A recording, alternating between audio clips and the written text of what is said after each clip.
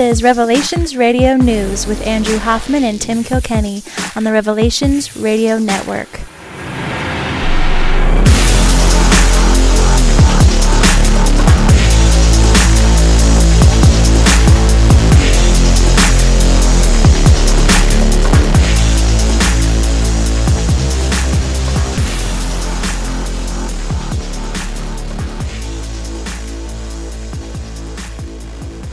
Podcasting to you from the seaside town of Edmonds, Washington, where I am still deathly afraid that Assad could bring Sharia law here to Edmonds. I am one of your hosts, and my name is Tim Kilkenny. I'm from Hood River, Oregon, where I'm still afraid the NFL is going to change the result of the Seahawks' victory. I'm Andrew Hoffman. Well, Putin's trying to change the result of Syria. NFL maybe changing the result of the Seahawks victory. Another Monday Night Football game in Seattle, and everything goes just great. Yeah, and watching it live, it wasn't actually live, but when I was watching it, the play happened, and I said, I think the ball was out before he crossed, but I'm not sure. And he batted it out of the back of the end zone. That's illegal. You called it? You're one of few fans that actually called it right away. Yeah. And so then the replay, they were focused on fumble or no fumble. I'm like, yes, it's a fumble. And at that point, like most penalties, you can't decide to throw the flag later. Yeah. Right. It's not a reviewable thing. It's a judgment call on whether it was intentional or not, which it certainly was. Oh, yeah. But, yeah, so... I'll tell you my perspective. I actually knew that rule as well, but KJ Wright fooled me. He seemed so sure of himself. He just kind of went over, just went beep, and I thought clearly he must know the rules better than me. Because he just went over there and pushed it on out of bounds. Well, he definitely didn't think it was illegal. No, absolutely not. No, and that's what I'm saying. He didn't know the rules better than me. But my initial reaction when I thought, "Hey, isn't that illegal?" But he did it with he was so sure of himself. He just went over just with a little boop. So, the funny thing about that is everybody's whining about it or whatever. And let's really break this down from a media perspective, okay? Yeah. And this isn't just like a Homer Seahawks thing. I mean, this is legit, okay? Worst case scenario, the penalty's called, the Lions get the ball in the 1. They don't win, de facto. Right. Okay, so they're still going to have to drive the ball and put it in. Are they going to get it in after 4 times? Maybe, but the Seahawks have definitely stood up to that before, so it's not a sure win. The other thing, too, is if he doesn't just bat the ball... He can just grab it and the game is over. It's not a huge deal. Or even if he throws himself at the ball like in some sort of strange attempt to chest bump the ball out, it's totally legal. So I mean it's really splitting hairs to get into the whole thing.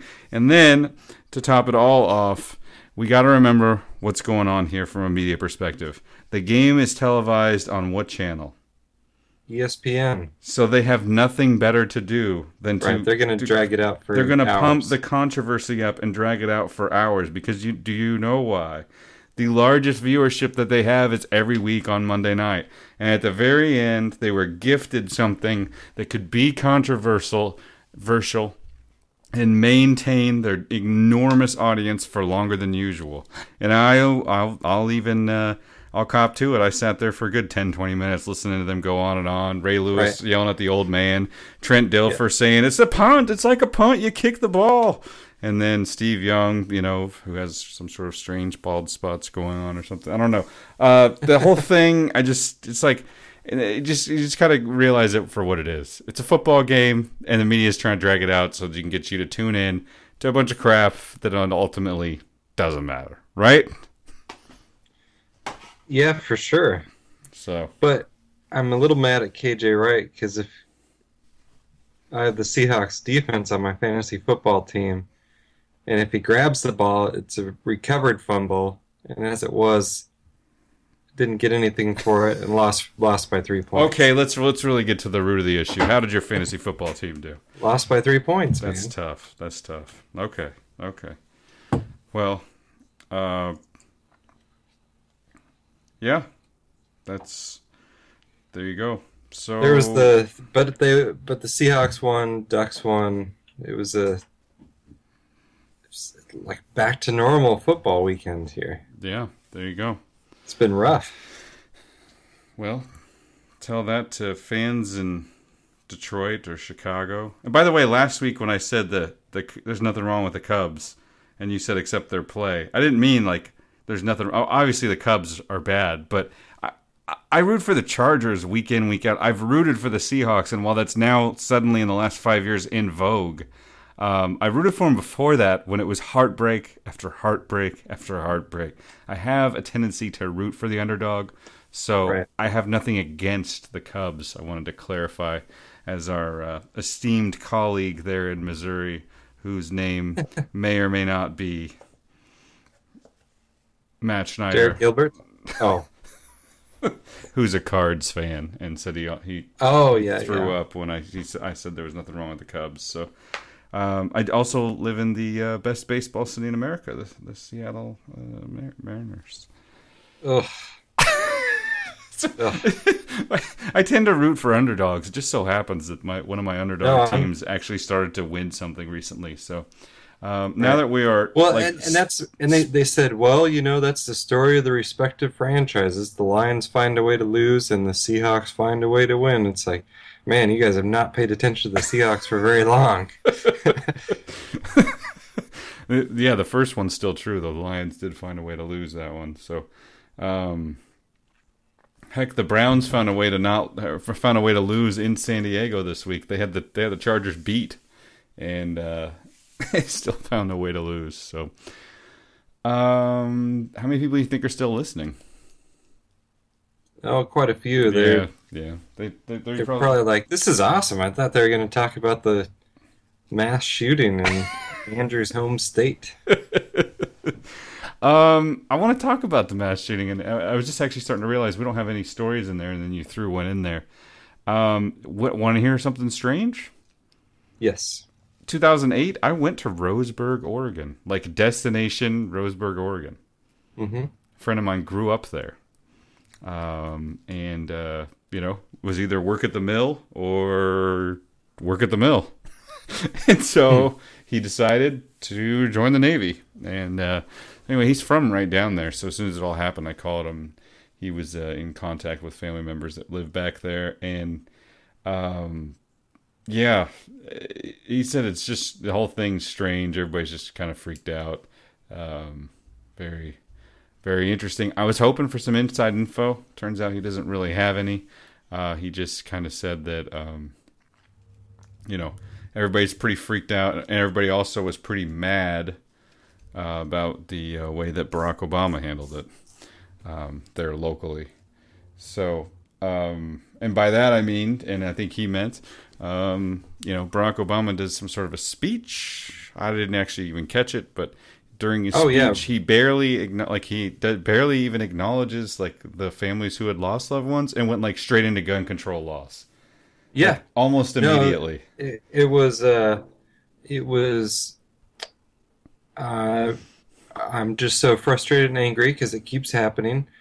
Because Congress won't let me solve this problem. That was basically the gist of it. Wow, and that's not taking time to take time to mourn or let families grieve at all. His actual quote was, "Our thoughts and prayers are not enough." Wow, they're not enough. Wow. And then he did like the fake anger thing, the fake anger super long pause. Teleprompter said angry pause, and then the same line over again. But is the angry pause longer than the regular pause? The thing is, it's just not enough. It's not enough. You got to go 1 beat, 2 beats, angry beat, and then you can talk. So that's what I have. You listen to any of the No Agenda deconstruction? Yes. There's some strangeness going on with that sheriff. I had known about that. That was kind of like one of the first things that popped out. Okay, so you did know about that. Well, let me hand the reins over to you, the steering wheel, as it were. Where do you want to go on that? Because, I mean, I've given you my 2 cents that people on the ground there were just kind of mad at the way Barack handled it.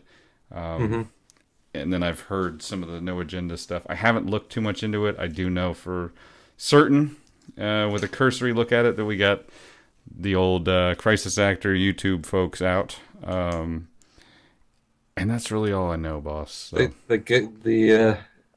Yes, the government crisis actor agents. Yep. Working overtime. Yeah. Which is,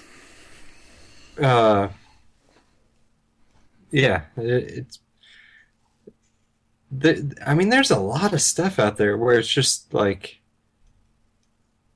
I think their whole, some stuff they might mix in some true information or interesting sounding information, but there's just a lot of lying too. Like, look, it's the same person. No, it's not the same person. It's like a picture and then another picture photoshopped to look kind of like the first person. And they just, it's the same person. I'm not saying there's not crisis actors, but, and I'm certainly not saying it's not. You could tell by the earlobes. Look at the earlobe. Oh, yeah. You're just not looking at the earlobe, Andrew. Yeah. So there's that part of it. Let's do an absolute cursory issue. I mean, I can't imagine there's anybody out there who doesn't know, but I'll say it just in case there is someone. Oregon shooting, Roseburg, Oregon, community college, Umpqua Community College. Guy goes in, shoots 10 people, had several guns on him. Apparently, which was like 30 people at one point. Right. 20 people injured, 10 dead. And then official stats were fluxing all day. And then I still have not seen this totally verified, if this is just kind of in the wind, but there's like a religious angle to this where he asks the people, are you a Christian? There's a victim's father who said when she was going in for spinal surgery, she told him that that she had survived because she had been shot and she pretended to be dead. He told her to get up and she just laid there like she was already dead. And but she heard him go person by person and say, are you a Christian? And if they said yes, he said, good, well, you're about to meet God in 1 second, and shot him in the head. Right. And if they said no, then he shot him like in the leg.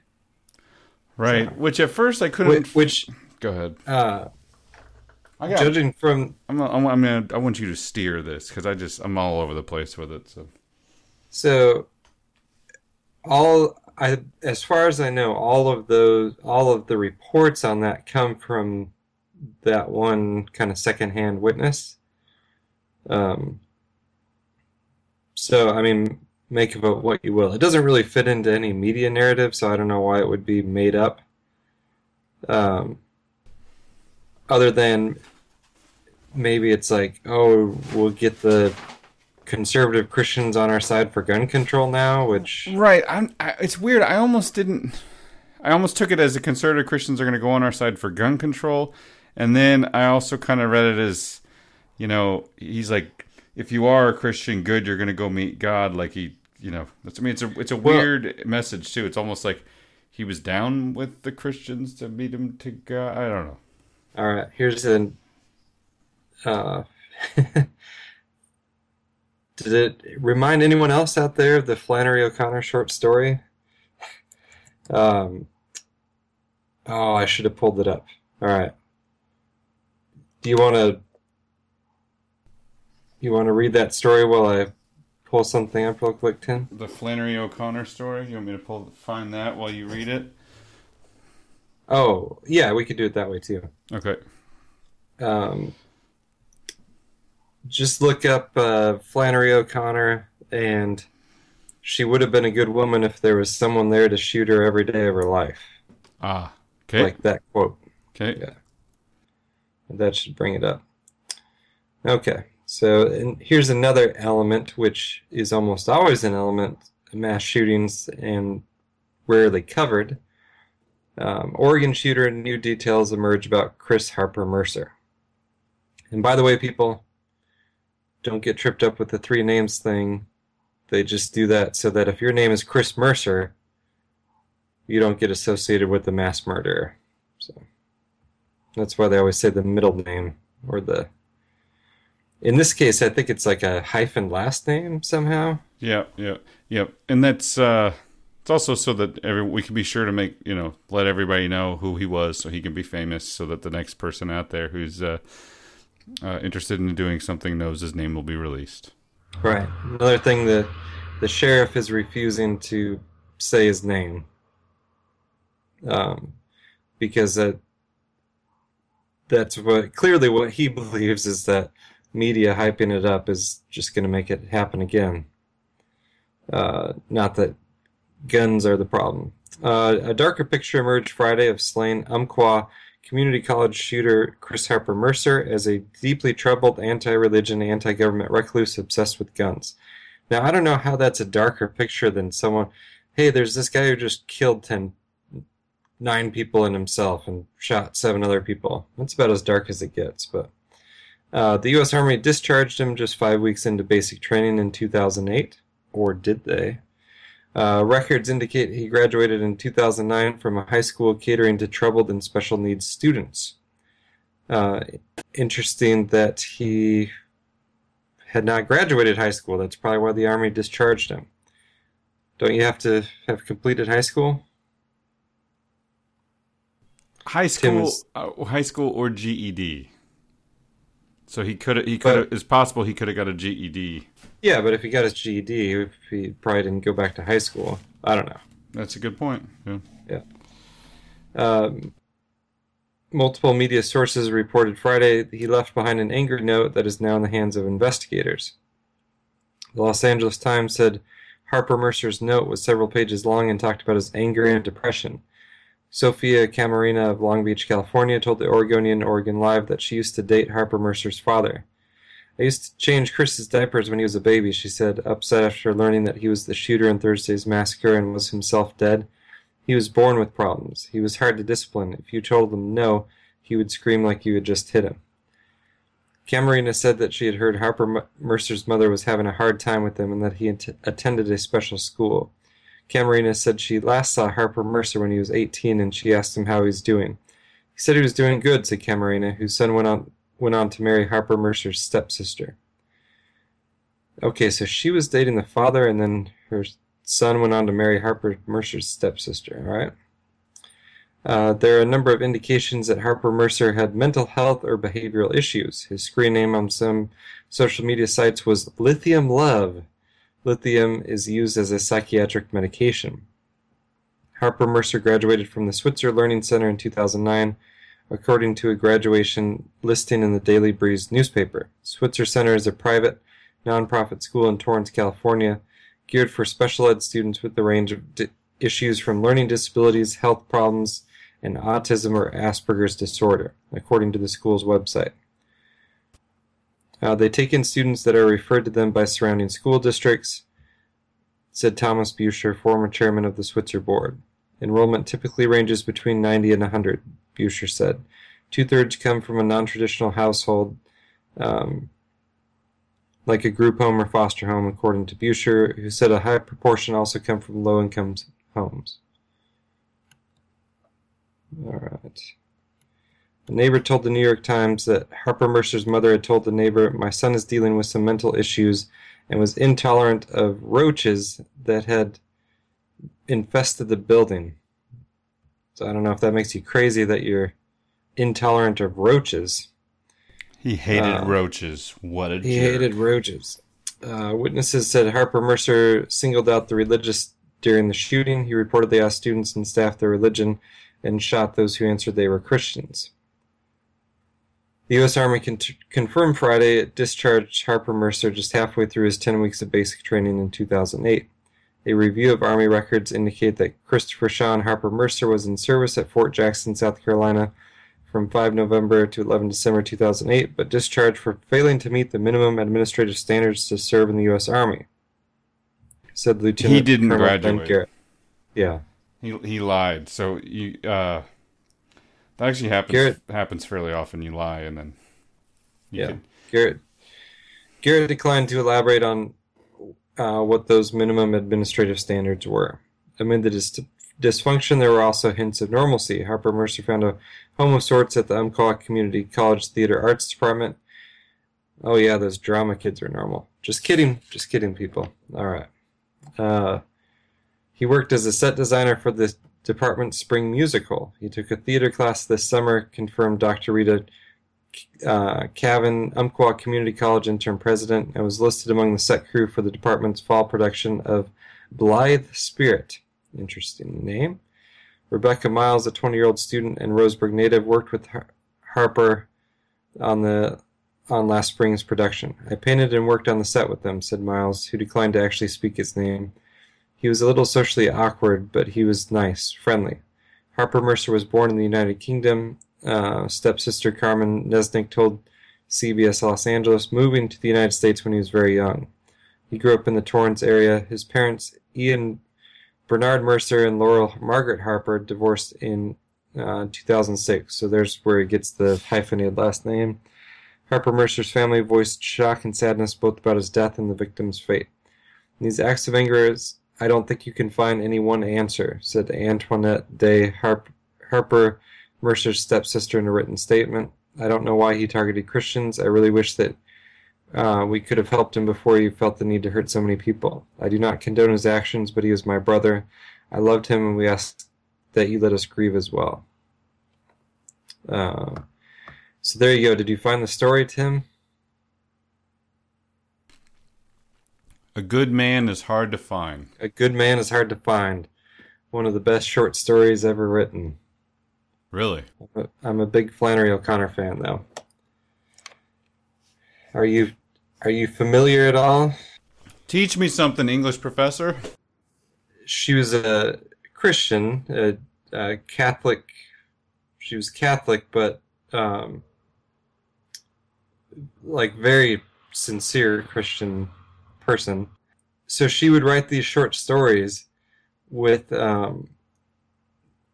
some very shocking, at least for the time, elements in them,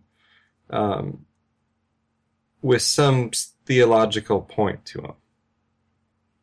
But in a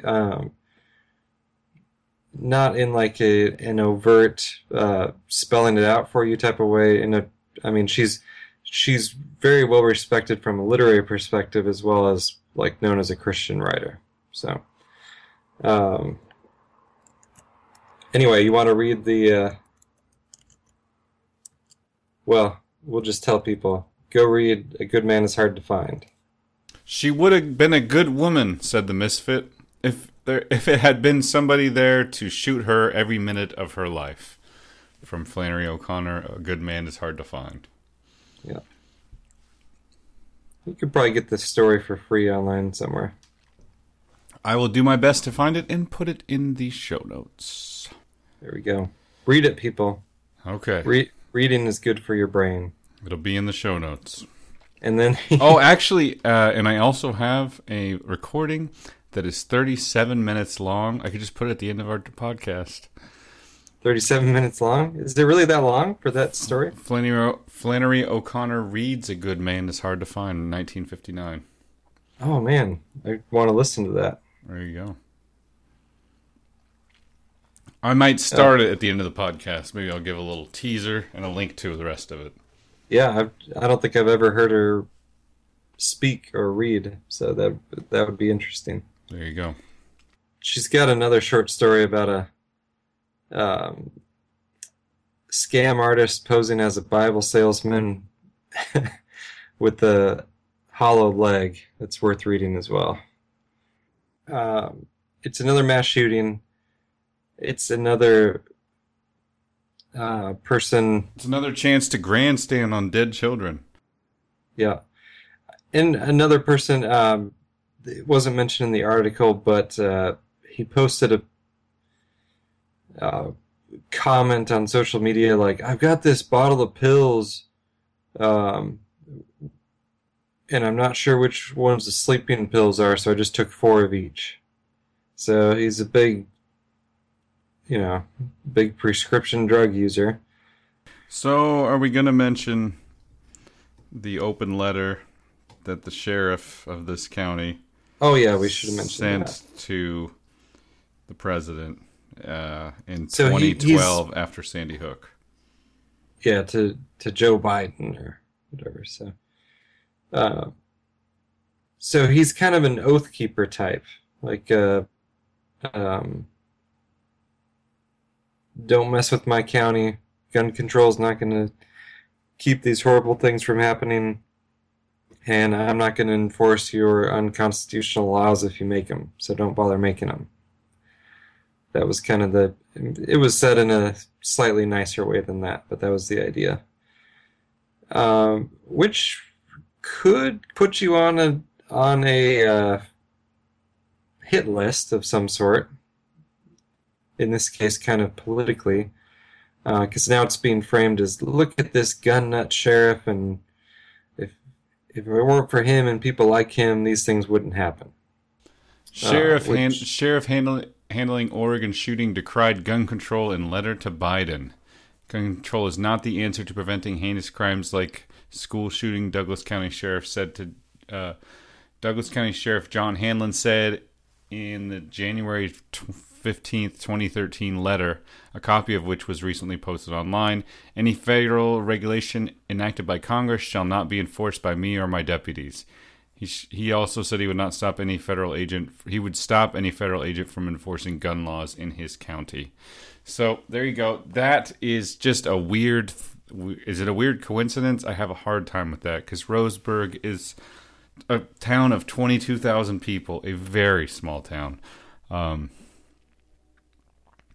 Is this all just a coincidence, or does it matter?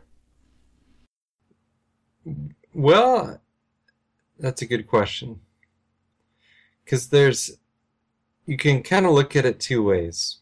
You can look at it and say, look, the killer was a kind of crazy. He had mental health problems and was on prescription drugs. We won't blame those, but it'll be known. And, hated Christians, whatever it is, whatever the supposed motivations are. Or you could look at it from the standpoint of someone who is profiled as, okay, here's someone a little off their rocker. If we get a hold of them, we can program them to go do something crazy. And, I didn't hear a lot of it in this case, but in many other shootings, it's many different reports of multiple shooters, and then it all gets boiled down to one person. I didn't hear as much of that for this one, so maybe it was just him, but at least on a, maybe not even on a government level, maybe on a more spiritual level, was probably something else pulling strings. So, and then have you heard whether there's verification that he was talking about doing it the night before and saying, don't go to school if you go to school in Oregon? Right. So, or was that hoaxed? No, I mean, it's 4chan. And so 4chan, it's totally anonymous. I mean, it's Reddit before Reddit was mainstream. I mean, but 4chan's kind of, 2 steps away from the dark web. I mean, it's just a very, not a lot of not tech savvy people in there. So it ends up being kind of, I don't know how to put it. Sometimes it ends up on the darker side.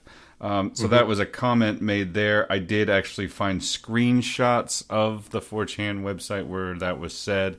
I did not find the 4chan in the 4chan forum where it was. Although a lot of times you can certainly find those in there. Remember last year or a couple years ago, the guy that, I don't remember if I talked about it on the show, but he strangled his girlfriend, posted it on 4chan, and then ran to like Portland. He lived in the Peninsula area. Yeah. No, I don't remember that. Yeah. So, anyway, I do my best to track those down, but I should get hazard pay for. I should get hazard pay for braving 4chan forums sometimes. For having that in your browsing history. Yeah. Well, let's see. He was former military. He visited 4chan. Clearly depressed because he was an Oklahoma Sooners football fan.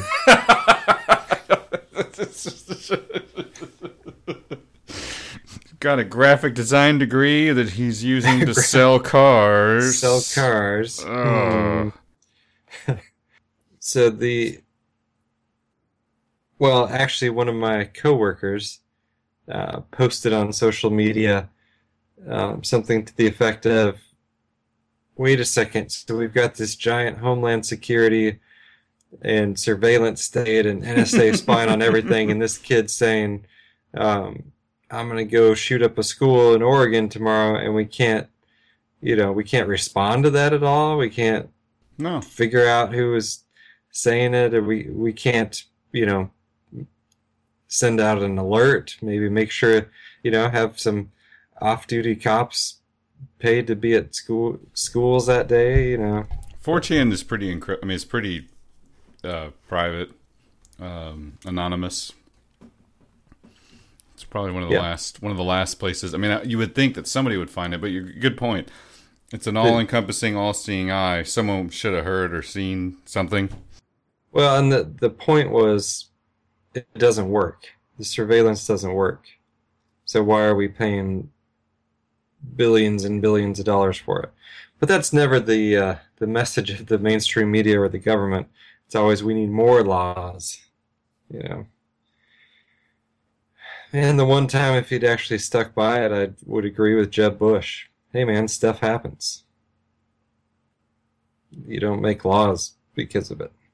Yeah. But no, I was misquoted. Of course we need to make laws.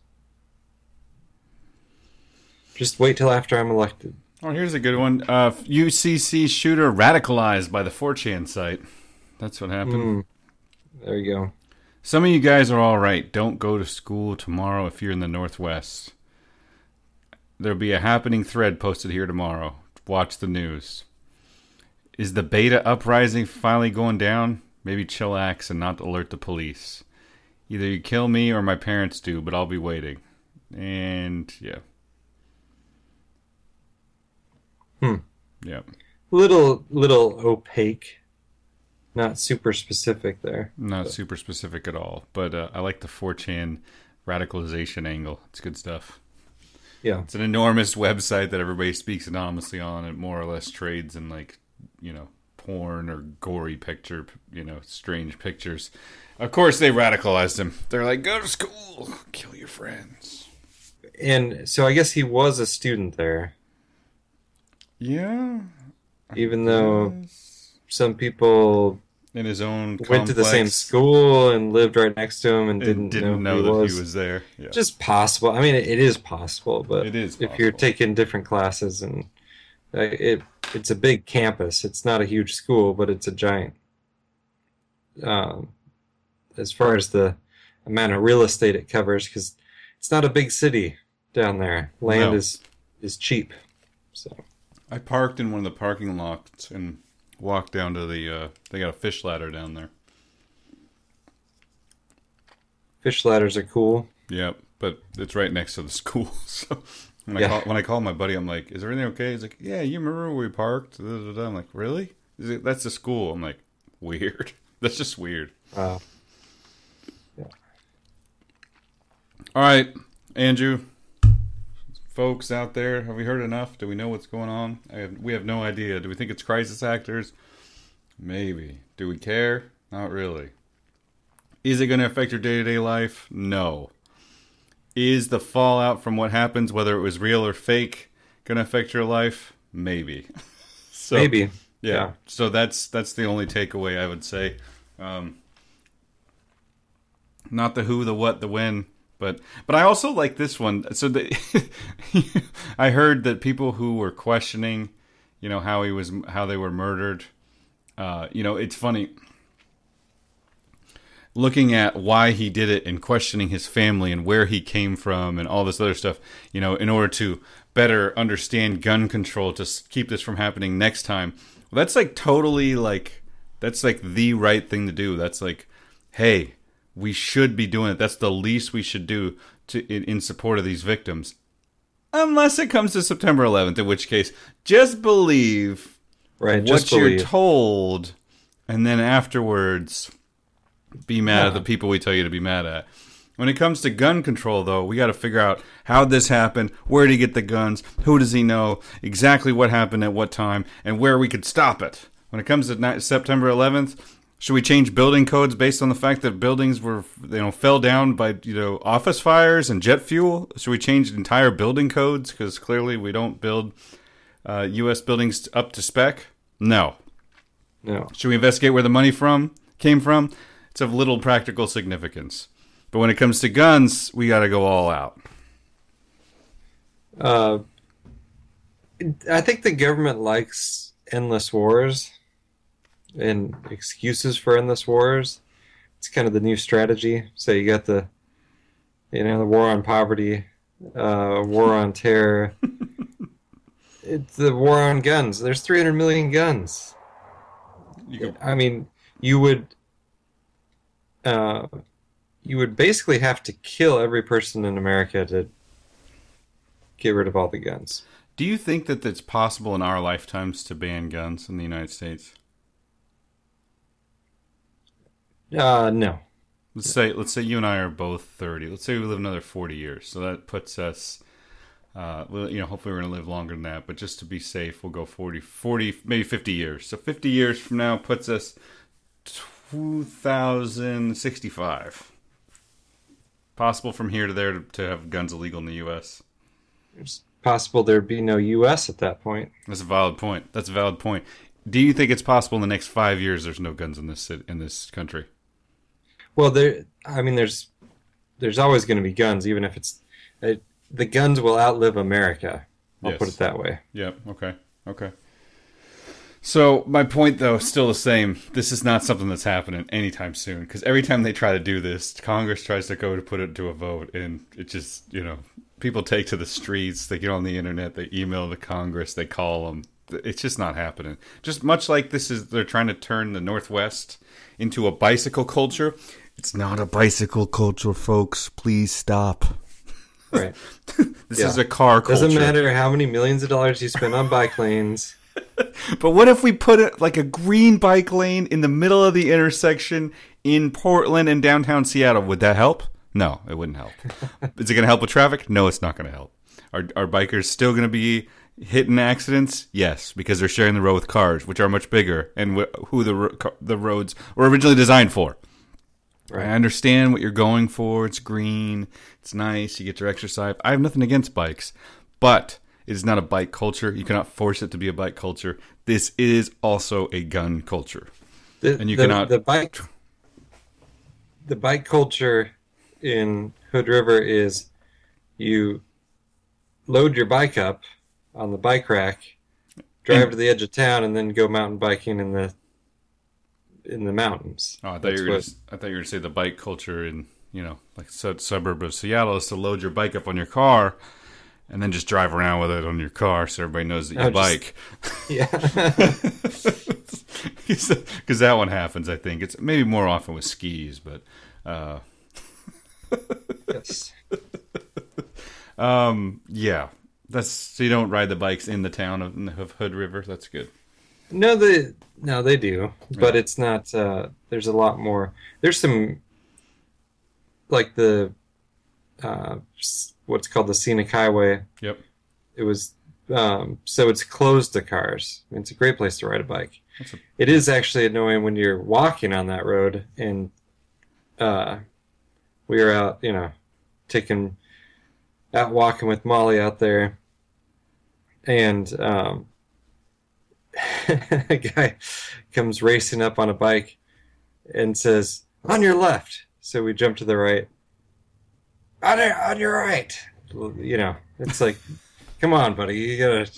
He meant like on your right, but he said on your left, so we moved to the right, and it was a mess. Did he then yell at you?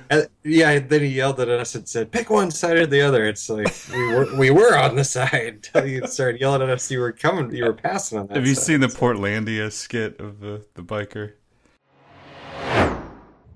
Bicycle right! Bicycle right! Bicycle right! Bicycle! I'm on a bike! On a bike! I'm on a bike. You're gonna turn? You gotta tell me! Watch out! Bike! Cars, man. Why? I don't have a driver's license. I don't need it. Get a bike lane here. Hey, I get this whole lane. 10 feet rule. Oregon state law, 10 feet. Hey, birds! You guys have little bikes? What are you looking at? I dig that tribal look. Move it! All Foods is corporate. I hope I get a sunburn. Hold up! I'm stopping. I'm stopped. That means I'm stopped. Pull your mirrors in. Slow down, let me go. Oh, lofts. Why? Watch out. Hey, bike lane. Bicycle right. Go vegan. Move. Gotta move over a little bit. A better place you can be. Move. Go. Maybe I have seen that. Oh man. Anyway, it's a gun culture. No matter how much the trendy liberals here in Seattle or in Portland or in any other places say we shouldn't have all these guns, it's real hard to take that message to, like, I don't know, Wyoming, Right. rural Oklahoma, Texas, Florida, where you got alligators, scorpions, rattlesnakes, bears, these things. And Places are places you need guns. Lori, I don't know why she's doing it, but she's like watching news broadcasts these days. Of And mainstream news broadcasts? Yeah. Okay. and she said that Obama was on there saying, in the cities where we have strict gun control, we have the lowest amount of violence. And how is that anything but the opposite of true? Yeah.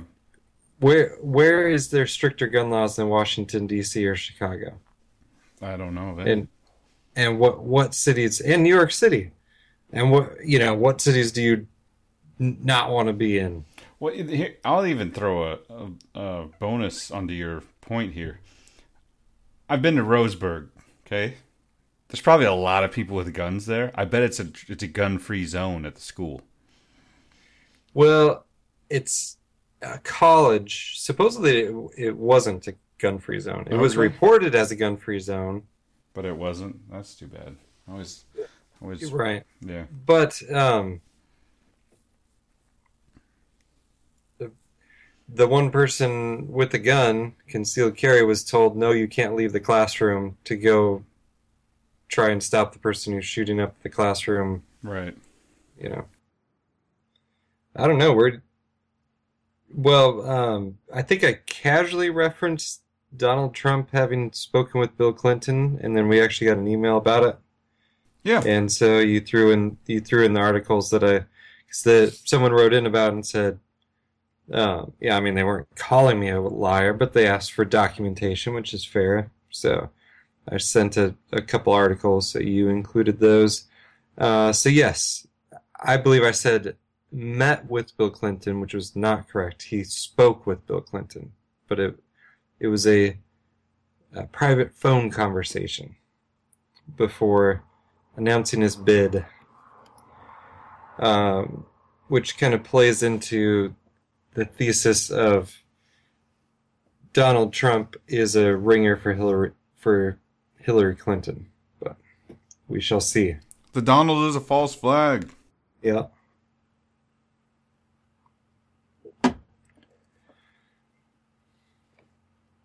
So Caitlyn Jenner will not be charged with vehicular manslaughter. That was the deal, man. All right, Bruce. You killed someone with your car. So what are you going to do to get out of this? How about promote a alternative lifestyle? Deal. Done. That was the deal? That was the deal. The video The video is crash pretty happened damning. Before all of the sex change stuff. Okay. And I guess it... The L.A. County Sheriff's Department investigated the accident for 6 months before submitting a 161-page report to the DA. 6 months? Watch the video. He slams into a person going 40 or 50 miles, probably 60 miles an hour. Knocks them into oncoming traffic. They get hit and die. Yeah. I mean, what were they looking at for 6 months? I don't get it. Yeah. It's weird. I thought this was after the sex change operation and all that good stuff. This was prior, and the police department recommended that he should be charged, and then the DA decided against it, right? Bruce Jenner in horrible car crash, one person dead. He has a recreational vehicle behind an Escalade, rear ends a car. Anyway, wow. So, by the way, just for reference, he's driving an Escalade, knocks a poor little Lexus into an oncoming Hummer. Good thing we got those battering rams out there on the road. Good stuff. All right, so you think that was a deal? Very interesting. Very interesting indeed. Can't give the person with the ESPN Courage Award, the Arthur Ashe Courage Award, can't throw him in jail now. That's true. Although I would think the persons that was killed, their family, should have a huge civil case. Or, yeah, I was going to say, that's what I was thinking. Huge settlements coming. Okay, let's see. We are next up. Shielded by law. Killings by police in the line of duty have surged in Washington over the past decade, according to Seattle Times analysis. During that period, only one officer has been criminally charged in state courts with the illegal use of deadly force on the job. In fact, that's the only one to be brought in 3 decades since Washington enacted the nation's most restrictive law on holding officers accountable for the unjustified use of deadly force. In 1986, Washington's legislation decided police officers shouldn't be prosecuted for killing someone in the line of duty as long as they acted in good faith and without malice and what the law calls evil intent. This almost perfect defense to a mistaken use of force has kept police and officers out of court as defendants, King County Prosecutor Dan Satterberg says. The Times has analyzed 213 police fatality encounters from 2005 to 2014. Do you hear that? 213 people killed in Washington State in the last 7 years. By police officers. Although vast majority of the cases were deemed legally justified, others were pretty controversial. But with the malice and good faith requirements, it was nearly impossible for prosecutors to bring criminal charges even if they concluded that an officer committed a wrongful killing. The Times also determined that a disproportionate amount of the 213 deaths were African American, a troubling finding as the nation wrestles with the spate of police encounters that have led to the death of unarmed African Americans, spawning the Black Lives Matter movement. In a lone case, an Everett police officer was charged with second-degree murder and manslaughter after he fatally shot a drunken man through the rear window of his car in 2009. A Snohomish County jury instructed to consider whether he acted with malice acquitted the officer. Prosecutors from the state's 39 counties, some were concerned about the justifiable police homicide statute, and they will discuss further whether to have the law changed on October 1st public meeting with Washington Association. By the numbers, just how often police killings in line of duty, under what circumstances... Do you get the point? Yeah, I knew someone whose cousin was killed by police. Here in this beautiful state of Washington? Yeah, when I lived in Yakima. Was it provably done with malice? No, I'm sure the police officer walked. Nothing happened. Oh, absolutely. I don't think there were any charges brought. The kid was sitting in his car with a disassembled airsoft gun. That was his crime. So, the most egregious. In a June report, deadly force police use of lethal force in the United States, Amnesty International found Washington State's good faith and malice language stood alone among the 50 states. Washington, it's the most egregious, said Jamira Burley, an Amnesty International official who handles gun violence and criminal issues. Jeff Robinson, a longtime Seattle defense attorney who directs the Center for Justice and the National American Civil Liberties Union, wants the law changed. And it just goes on and on and on. Of course, there's also famous video of the woodworker who was holding you remember that one? 2010. No. 2010, somewhat homeless man, we'll say transient man, walking down the street with a piece of wood that he was actually carving. He had a knife. Cop rolls up on him, tells him to drop the knife. The guy's confused, doesn't drop the knife, gets shot 6 times. Seems like a reasonable It's hard response. to drop a knife when you don't have a knife. Yeah. He had a knife. Oh. He was carving a piece of wood with his knife. Oh, okay. As he walked. And the guy said, drop your knife, drop your knife. He seems somewhat confused, gets shot. So there you go. I mean, he had stabbed the police officer before he got shot. Right? No. He was just standing there with a piece of wood and a knife in his hand. And clearly, the dash cam shows the poor guy walking across the street carving wood. And then is stopped off camera and then shot. So... yeah, that's tough. That's tough. And that's, I think, and then when the Justice Department DOJ comes out and says you're a little bit too harsh with people, you should take notice of that. That's, I mean, what is that like? What is that like? A-Rod saying you gotta quit with the steroids, You gotta man. quit with the steroids, man.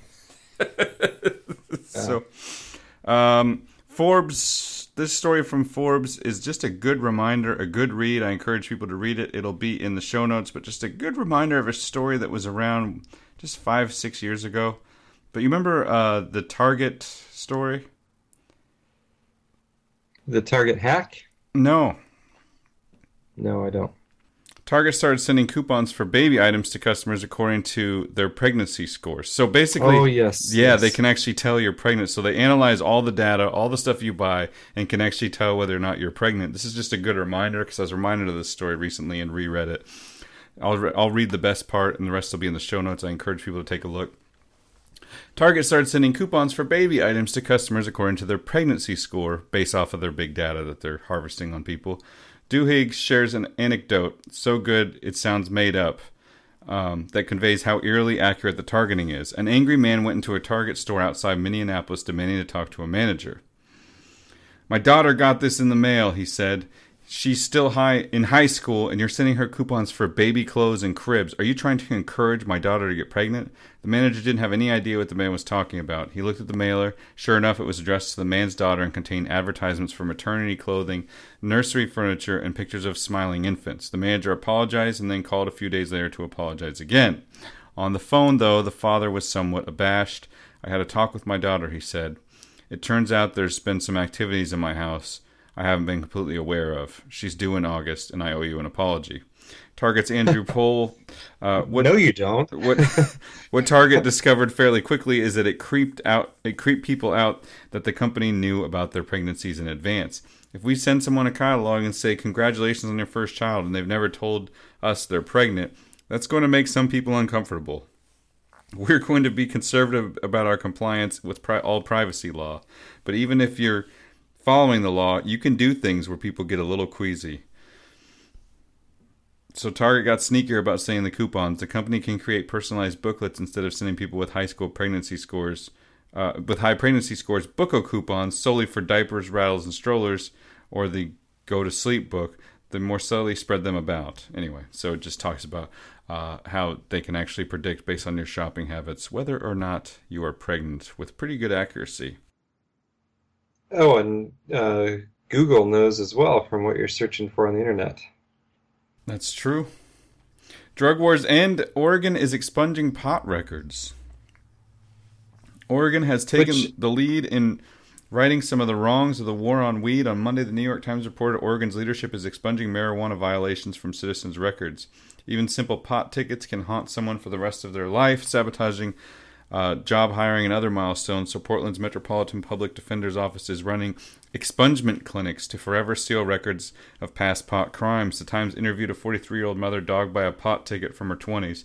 She handed a bong to a cop more than 2 decades ago and has disqualified her for jobs, and she couldn't volunteer at her kid's school. Now no one will see that conviction ever again. Except for reading this article. No, I'm just kidding. She's the one. So interestingly, the first day you could sell recreational marijuana in Oregon was the same day of the shooting. Really? Yeah. That's interesting. I also read another article in the New York Times recently that said that there are several prisons across the United States that are releasing... So it's clear what happened, Tim. What's that? He got high on the weed? He of course never did any weed when it was illegal. Went and got some legal weed, smoked it, and went crazy and shot 10 people. How is the media covering this up? But the New York Times article I was talking about a minute ago, they actually are releasing drug offenders from prison. Obama signed a law saying that they should start releasing them. They're releasing like 6,000 this week, and then there's going to be more the next week from different prisons around the country.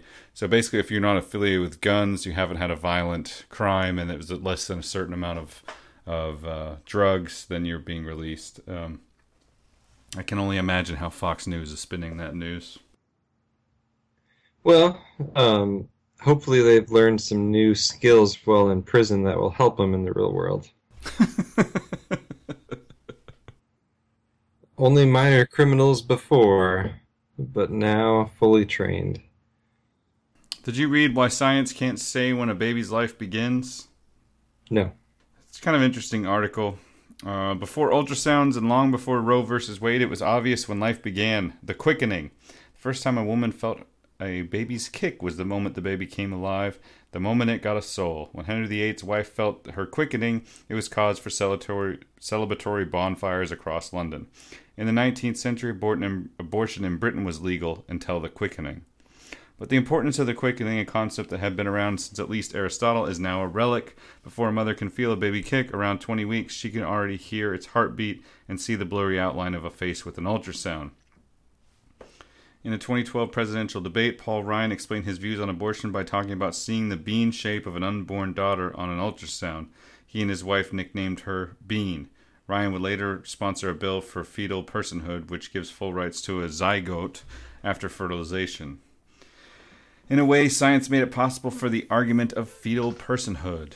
So then it goes on to say, when is fertilization? The next century of development biology made things even more complicated.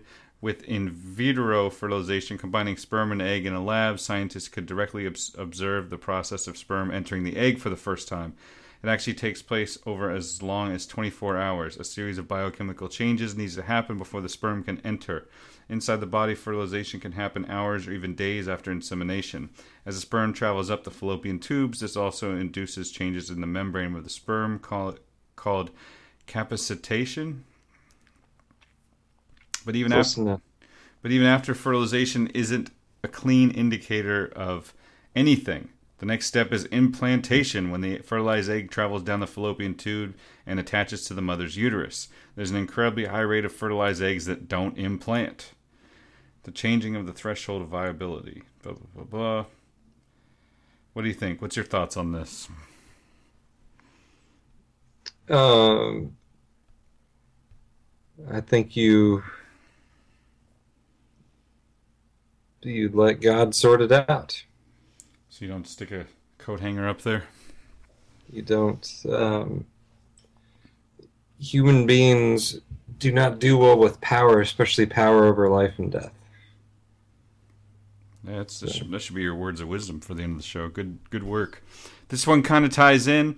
It's not your imagination, single woman. There literally are not enough men out there. This was an interesting read, and I encourage everyone to read this one. It's quite long, but the conclusions allusions and everything in between that are made in this article are quite interesting. We all have that friend, the beautiful, intelligent, driven woman like Katherine Hagel in every every rom-com. Right. Apparently short for romantic comedy. Oh, yeah. I don't know who Katherine Hagel is, but... Yeah. Can't find a decent date. Every guy she goes out with is an a-hole. She consistently dates below her league, and she's on the verge of giving up committed relationships altogether. Not long after he turned 30, the writer John Berger realized he and his wife knew a lot of women like that. The couple didn't have a lot of single male friends left, but the many single women they all knew seemed to be buyers stuck in a seller's market. One of those friends told me they had been dating a guy for a couple years. It certainly seemed like they were well on their way to getting married, and she was in her late 30s. He was in his mid-40s. She really wanted to have kids, get married, the whole thing, and she's amazing in every way. One day, Berger casually asked about her boyfriend, and her whole expression changed. They had just broken up. They'd been dating for over 2 years, and he wasn't ready to settle down. So he can't understand how this happened. Using his background in economics and statistics, Berger sought out an answer. The result in his new book, Datanomics, How Dating Became a Lopsided Numbers Game, a clever read with a sobering conclusion: there simply aren't enough college-educated men to go around. For every 4-year college-educated woman in my generation, there are 3 college-educated men. The result, what Berger calls the musical chairs of the heart, as the men pair off with partners, unpartnered straight women are left with fewer and fewer options, and millions of them are eventually left with no option at all. They can't marry a guy that didn't graduate from college? Yeah, man. You got to read this article because it just keeps going and going and going. It's like only college age, and it goes on to say that, like, at this point, you know, if they keep heading this direction, that it's going to be like over 60% of people who graduate of college are going to be women. And I don't know. It's a fascinating read on a lot of levels. So I just think I encourage other people to look into it. What do we do about that? We need legislation. Yeah. Does that mean one law away, Tim? One law away from... Does that mean in the working class dating market there are lots of single men? So those are working class, ones who haven't graduated from college. What implications does that have? Among non-college educated singles ages 22 to 29, there are 9.4 million men and 7.1 million women. And if you look at the women in that age group who are non-college educated, something like 30% of the women are married, but only 22% of the men are married. So it's weird. It's drawn this. It's just. It's. I don't realize. I didn't realize it's a problem that some people with college degrees are marrying people without college degrees. It's a huge problem, buddy. I don't know if you know, but we got to get everybody to go through those darn schools so that they can all graduate shackled to the chains of debt, unless Bernie's elected. I got a Bernie sign in the yard down the street here, just right down the road. Does it say "Feel the Burn"? Just says Bernie. Our ISP operates a classifieds page, very popular classifieds page, and people have homemade Bernie Sanders signs. They're selling for $5 a piece. Wow. There you go. This is a story I really wanted you to read, but it is long. But this Cold War comic book artist was a secret government propagandist. On June 14, 1952, a former U.S. Navy pilot named John Buzz Sawyer received a late-night phone call from his boss, Frontier Oil executive named Wright. Wright said, "You're just a fellow we need to handle this little job in Iran. The job which involves spraying a potent new insecticide in the Iranian countryside to help avert a locust plague was part of the Truman administration's Point 4 program of the Technical Assistance to Developing Nation, a cornerstone of the liberal anti-communist approach to the Cold War. Win the hearts and minds of the world's poor by showing them American know-how, promised a better future than Soviet centralized planning." Buzz Sawyer cut the ideal American figure to represent the free market utopian goals of Point 4. Clean cut, handsome, humble, and square-jawed. He won over the Iranians not with speeches about baseball and representative democracy, but with respectful displays of can-do pragmatism. With the help of his eager crew, he defeated the locust threat in with U.S. chemicals. I sure hope these boys know something about spraying locusts. I don't. This was 1952, so no debates about organic food versus carcinogens. Iran's grateful peasantry thus saw with its own eyes America's bottom line virtue and the perfidy of the Soviet Union when a Russian agent attempted to sabotage Buzz's equipment. You're the kind of foreigner I like, said Ali, a grateful locust control officer. You don't criticize my country, you just pitch in and help. Hard to believe that was actually a comic book from earlier in this century. But it goes on and on and on, and it's another fascinating read. So, he was working for the government. The guy who made these awesome stories about America? Yeah. Shocker! I thought you'd be shocked. Yeah. Those in Washington have almost overlooked one of the niftiest propaganda mediums to be found in the U.S., newspaper comic strips. Crane wrote in 1942 a letter pitching his services to Elmer Davis, director of the United States Office of War Information. On my own initiative, I began some propaganda work about 2 years ago in an effort to wake up the people of the danger confronting us. It was necessary to be pretty subtle as office regulations did not permit any mention of war. Crane suggested the government set up a department and coordinator who can tell cartoonists which themes they should integrate into their narratives. You got to read this thing, man. But even your newspaper comic strip is not safe. Well, I hope no one thought it was safe, but... Yeah. On that note, drugs are becoming legal.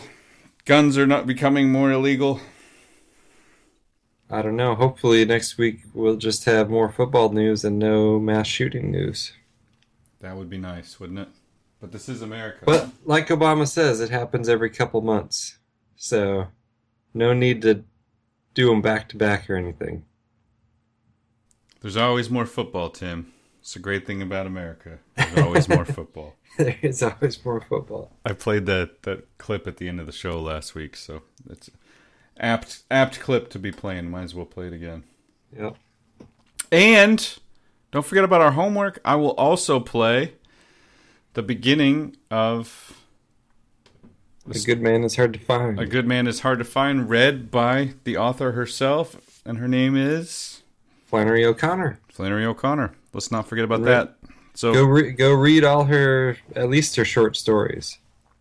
All right, They're short, people. You can read them. Stay tuned after the short outro for the first couple of minutes. I don't know how long I'll put in there of that short story, and then you can find a link to the rest of that story on revelationsradionews.com. A copy of this podcast, as well as links to each story covered, are available at revelationsradionews.com. To contact Andrew and Tim, or to support Revelations Radio News, please visit revelationsradionews.com and click on the Contact tab or Support tab.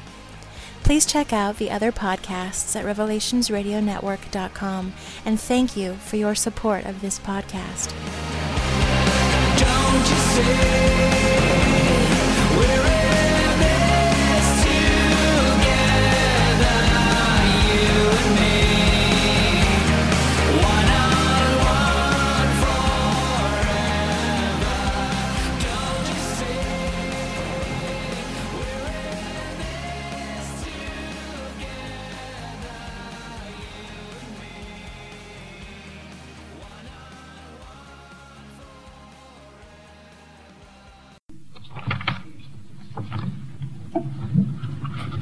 Grandmother didn't want to go to Florida. She wanted to visit some of her connections in East Tennessee, and she was seizing at every chance to change Bailey's mind. Bailey was the son she lived with, her only boy. He was sitting on the edge of his chair at the table, bent over the orange sports section of the journal. "Now look here, Bailey," she said. "See here, read this." And she stood with one hand on her thin hip and the other rattling the newspaper at his bald head. "Here, this fellow that calls himself the Misfit is loose from the federal pen and headed toward Florida. And you read here what it says he did to these people. Just you read it. I wouldn't take my children in any direction with a criminal like that loose in it. I couldn't answer to my conscience if I did." Bailey didn't look up from his reading, so she wheeled around then and faced the children's mother, a young woman in slacks, whose face was as broad and innocent as a cabbage, and was tied around with a green head kerchief that had 2 points on the top like rabbit's ears. She was sitting on the sofa, feeding the baby his apricots out of a jar. The children had been to Florida before, the old lady said. You all ought to take them somewhere else for a change, so they would see different parts of the world and be broad. They never have been to East Tennessee. The children's mother didn't seem to hear her, but the 8-year-old boy, John Wesley, a stocky child with glasses, said, "If you don't want to go to Florida, why don't you stay at home?" He and the little girl, June Starr, were reading the funny papers on the floor. She wouldn't stay at home to be queen for a day, June Starr said, without raising her yellow head. "Yes, and what would you do if this fellow, the misfit, caught you?" the grandmother asked. "I'd smack his face," John Wesley said. "She wouldn't stay at home for $1 million, June Starr said. Afraid she'd miss something. She has to go everywhere we go." "All right, miss," the grandmother said.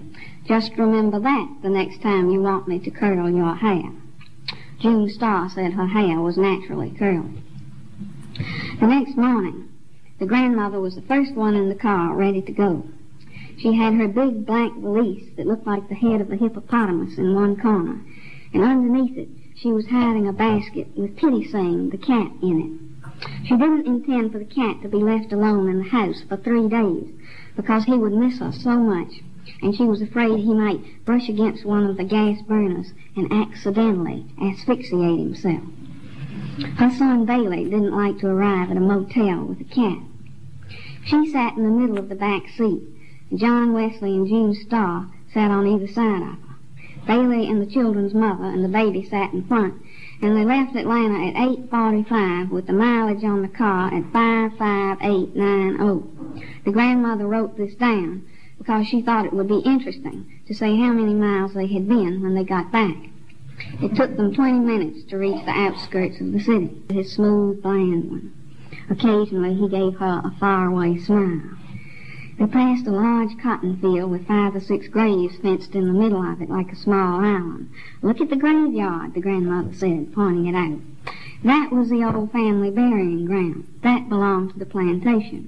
"Where's the plantation?" John Wesley asked. "Gone with the wind," said the grandmother. Ha ha. When the children finished all the comic books they had bought, they opened the lunch and ate it. The grandmother ate a peanut butter sandwich and an olive, and would not let the children throw the box and the paper napkins out the window.